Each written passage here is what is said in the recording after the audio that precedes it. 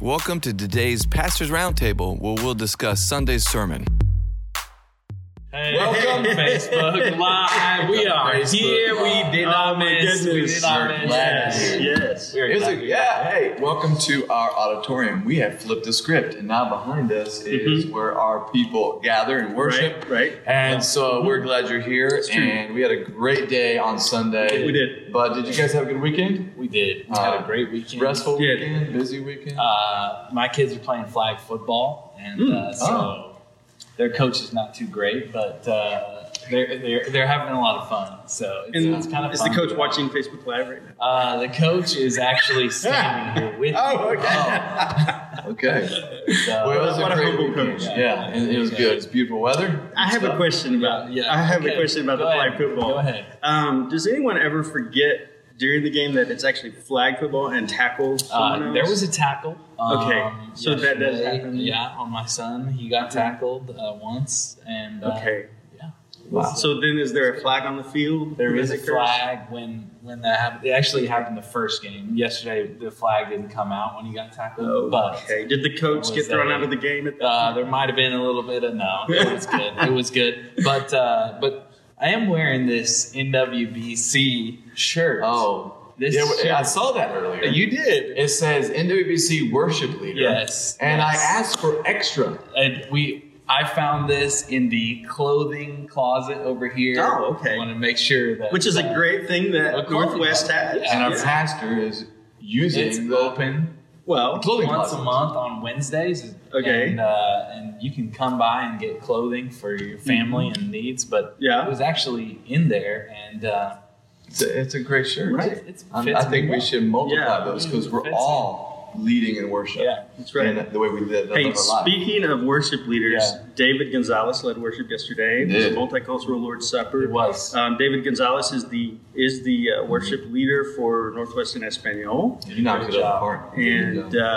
And Northwest and Espanol, it's a bilingual Spanish and English worship experience each weekend. And so this sister congregation, we're all part of the same network, but they met together with the English-speaking congregation, as did the Mandarin. Yeah, speaking. A great Sunday. Great Sunday. Lord's Supper was given, and got to hear the word in 3 languages. Right. So at least the Lord's Supper. Yeah. We were in Acts chapter 4. Kyle, you want to take us away there? Yeah. So I'm going to ask you guys a question. One of the things you mentioned, so this scripture, it speaks of the apostles praying. It says the place where they were praying was shaken.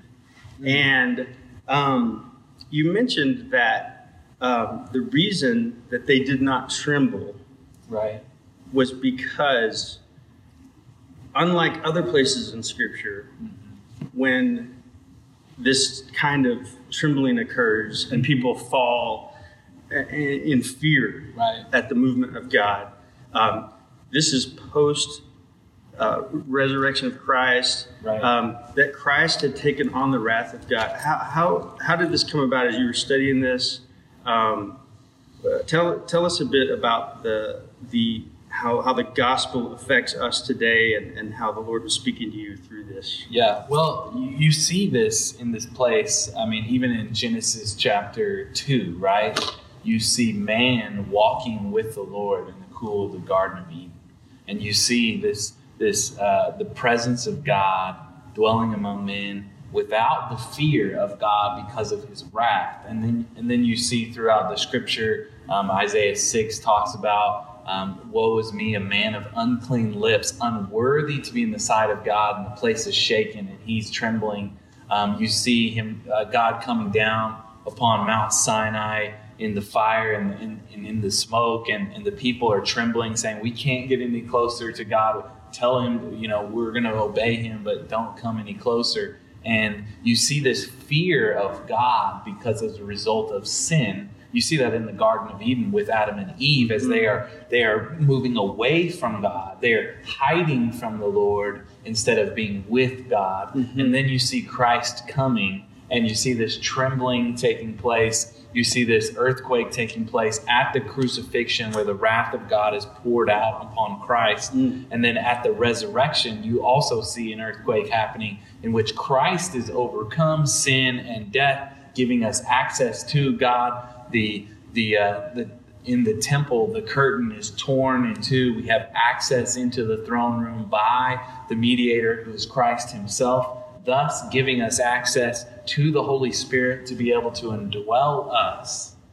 Because God is completely holy, so we should be completely frightened of this. But because of Christ and the righteousness of Christ and the sacrifice of Christ, we are made righteous. And we are declared children of God. Thus, we are given the ability for God to be with us through the power of the Holy Spirit to accomplish what God desires for us. That's good. I had a chance to speak over you. I had a chance to minister to a gentleman Sunday morning who said, I just don't feel worthy to even live.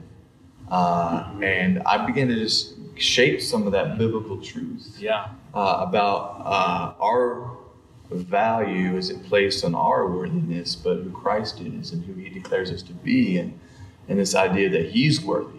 And kind of talked a little bit about how the woman who was caught in adultery and how the accuser has the stones that he's wanting to throw at us even as believers today in a way of how to apply that scripture in our life, and that the accuser's power has been removed by what Christ has done on the cross. So actually the message was about prayer, and on that same theme, the apostles had a boldness. They had a boldness. They were speaking in the name of Christ with boldness. And you mentioned that when we're walking in the righteousness of Christ, when we're walking in the knowledge of who we are in Christ, we have that boldness. But as believers, sin, if we get caught up in sin, or if we get caught in a sense, in a type of in a way of really not walking with Christ, or really not walking in the Spirit, we don't have that boldness. We lose that. We lose that boldness, and we don't feel worthy. That's a very common experience that you can have. Help us understand. I think Hebrews 12 is the great example of what you're talking about, because the sin so easily entangles us. And that's what it says here in Hebrews 12, verse 1. Therefore, since we are surrounded by such a great cloud of witnesses, let us also lay aside every weight and sin which clings to us so closely, and let us run with endurance the race that is set before us, looking to Jesus, the founder and perfecter of our faith, who for the joy that was set before him endured the cross, despising the shame, and is exalted at the right hand of the throne of God. Now, in this, it doesn't say, make sure you clean your life up, make sure you get better, make sure you put all these things in your life to make sure you're try to do better. You're sin. It says, throw off your sin and look to Christ. And that's what we call repentance, right? To turn from our own way of doing things and turn to Christ and go, I am looking to Christ, the author and perfecter of my faith, the one who has endured the cross, despised the shame. He is the one who has taken everything, all of my sin upon himself. Therefore, I am looking to him, and therefore I am devoted, or I am controlled by what he desires, not by what I desire. And so at that point, you begin to live a spirit-filled life when you crucify the desires of the flesh, and you live in the desire of the Spirit of God. And we're talking about day-to-day Christianity here. We're not talking about necessarily some 10-year experience necessary, turning of repentance. This is a day-to-day decision. And being the best version of ourselves in Christ. You know? And so it's daily repentance and faith and trust in Christ. I can't. We have kind of put this thought process in our mind that if at one point in our life we have put our faith and trust in Jesus, well, what about today? Are we putting our faith and trust in Christ? Right. I mean, the thought process is this is a continual graduation or sanctification process in which God is changing our desires and our hopes and our dreams.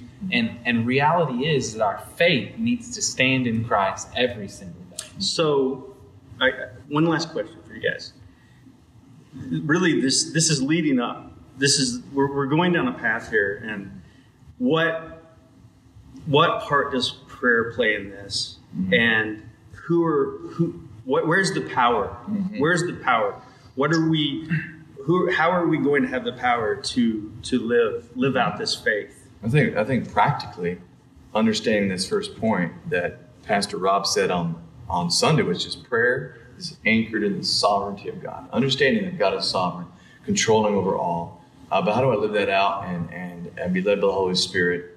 I think prayer is lining, I've said this a lot, prayer is lining our heart up with God's will. Mm. And when we do that, and we die daily to our sinful nature and make a decision to be sensitive to the leadership of the Holy Spirit. And how do I do that? I think it's recognizing His sovereignty and rule over my heart daily, and being in God's Word practically, and seeking His face privately. And in those moments, that allows me to continue to walk in the Holy Spirit daily. Now, to just be honest with you, there's times where I feel like if I was really completely knitted with Christ in a way that I'm extremely sensitive to the Holy Spirit in that very moment, I think some of my decisions I make, the way I see things, would be a little differently. And I think it's seeing my life through His will. And I've heard you say that before, and so practically it's learning to listen to the voice of God, because we have the indwelling confirmation of the Holy Spirit. That's good. That's good. You might have some more practice. Kyle, you got a lot of wisdom towards that. Asking God to do what He wants to do. I mean, just like you said, aligning your heart with God's heart, aligning the way in which God already wants to work and operate, and we're asking Him to do those things according to His will, according to Scripture, mm-hmm. of what He wants to do. Let your will be done, your kingdom come on earth as it is in heaven. Mm-hmm. And a lot of that, as we see in the book of Acts, is the gospel moving from Jerusalem to Judea to Samaria to the ends of the earth, and the gospel transforming the lives of people. And so this movement, again, to the ends of the earth, that God's name would be proclaimed to the nations, that is His heart. That is the Spirit of God empowering people to accomplish the will of God. Mm-hmm. And that gospel proclamation, that disciple-making process of gospel proclamation and teaching to obey and then going to the nations, this process is only done through the power of the Holy Spirit. Mm-hmm. If we try to do this on our own, or if a church tries to do this on our own, right, there is no way they can do it. So the first thing that a church has to do is align themselves to the mission of God, right? Mm-hmm. The second thing the church has to do is align themselves to the Spirit of God to empower them to accomplish the mission. So if we're praying that we would accomplish what the Spirit of God actually wants to accomplish, and we're allowing the Spirit to control our lives, guess what? God is going to work, and He's going to do things that we cannot explain. Now, one of the things that we talked about this morning, we were reading in Isaiah chapter 6, and Isaiah said, God says to Isaiah, "Who will go for us? Whom shall I send? Who will go for us?" And Isaiah says, "Here I am, send me." And He tells him to go to a people that are hearing but not perceiving, seeing but not being able to understand. And so these people, this is not the purpose of what God wants us to do. It's not so that we can accomplish a lot of things by seeing a lot of people saved. It's actually our duty or our job or our responsibility from the Lord is to actually go and proclaim and allow the Spirit of God to work in the lives of people. But there may be times in which we proclaim and we're actually fulfilling what God actually wants to do, in which people are not able to hear. Right. Mark and not able to 4:26. see. It's not our responsibility. It's simply to be obedient, to share. Right. Well, a really practical way to kind of see this in a very, very simple way is how I pray sometimes, even for my old family. Sometimes I'll pray for my children. Hey, God, will you please help my kids act better? Or God, will you please? And so sometimes I'll make these requests. And so I'm trying to even align my prayers up. I mean, we're called to make a request known. Right. We're called to. Sure. But my prayer is, if I line up with this biblical concept, is, Lord, show me how to respond when my kids act like this, or show me how to lead them in righteousness through my life. Show me how to be led by the Holy Spirit so they can see that in me. Transform their heart according to your will. Instead of, God, I deserve good kids because I'm trying to be a good dad. Just kind of a requesting, God, grant me this wish mentality. And it so subtly seeps into sometimes of our worldview that it begins to move us away from understanding the biblical concept of what you're speaking about with prayer. So that's just, for me, a very practical application to what we're talking about. So boldness and proclamation is what these people are asking for in Acts chapter 4. Like, they are asking for boldness.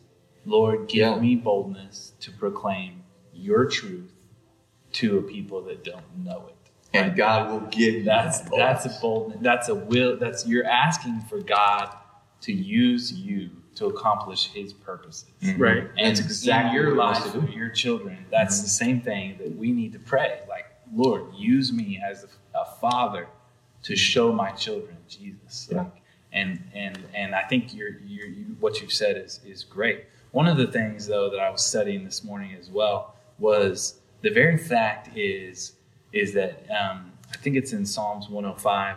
I'm not entirely sure, but Psalms 105, it talks about the idolatry of the day and how people were beginning to worship these idols that cannot speak, cannot hear, cannot see, cannot move, cannot walk. And all of a sudden, they're worshiping these idols. And at the last line there in the psalm, it says that all who make them will be like them, and all who trust in them will be like them. And so idolatry is actually a hardening of the heart to not be able to hear clearly the will of God and the gospel of God. And we need to understand that the idolatry of our day, the idolatry of our time right now in America is causing people to not be able to hear the good news message of Christ. And we need to call out upon God to be able to open their hearts and soften their hearts. But that doesn't mean that we do not proclaim, even if people aren't hearing. Right. That's good. Well, I appreciate you guys gathering today. What a good word. Thank you, Kyle, for leading us. I was pondering this at the beginning of our time together. But I think it'd be appropriate for us to close in prayer, dealing with prayer. But also, we want to pray for a particular family, the Webb family, who lost their son Friday night in a football game. And we're praying for the Covenant community and that church and that youth group and those families and that football team at that school. And I just want you guys to be praying as well. And several families that are really close to the Webb family, and just let you guys know we're praying for you guys. So if there's anything else you can add to that, but I was going to just close this in prayer. Please do. God, we just thank you, Father, for the gathering of the saints, that we get a chance to be sharpened even over Facebook Live.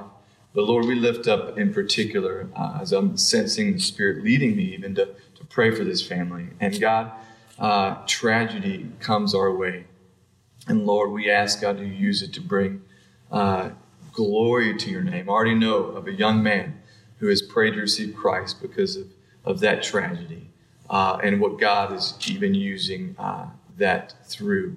But Lord, we pray that you just bring comfort to this family in this very difficult time. We pray for that whole community and that school and that football team, that coach and those teachers. And Lord, we ask God for your power to be made known. We pray for your will. I pray you align all of our hearts up with what you're wanting to do through that. But Lord, I pray that you called us to grieve and mourn with those who mourn. And so we do that with this family and with this community. And ask God that in a supernatural way that you bring comfort to those who mourn. And we join them in that prayer. Mm-hmm. God, we love you. We thank you for what you're doing in this community at Northwest. And we just covet the prayers with that community there. In Jesus' name, amen. Amen. Thank you guys for joining us and continue to pray for that family in this time.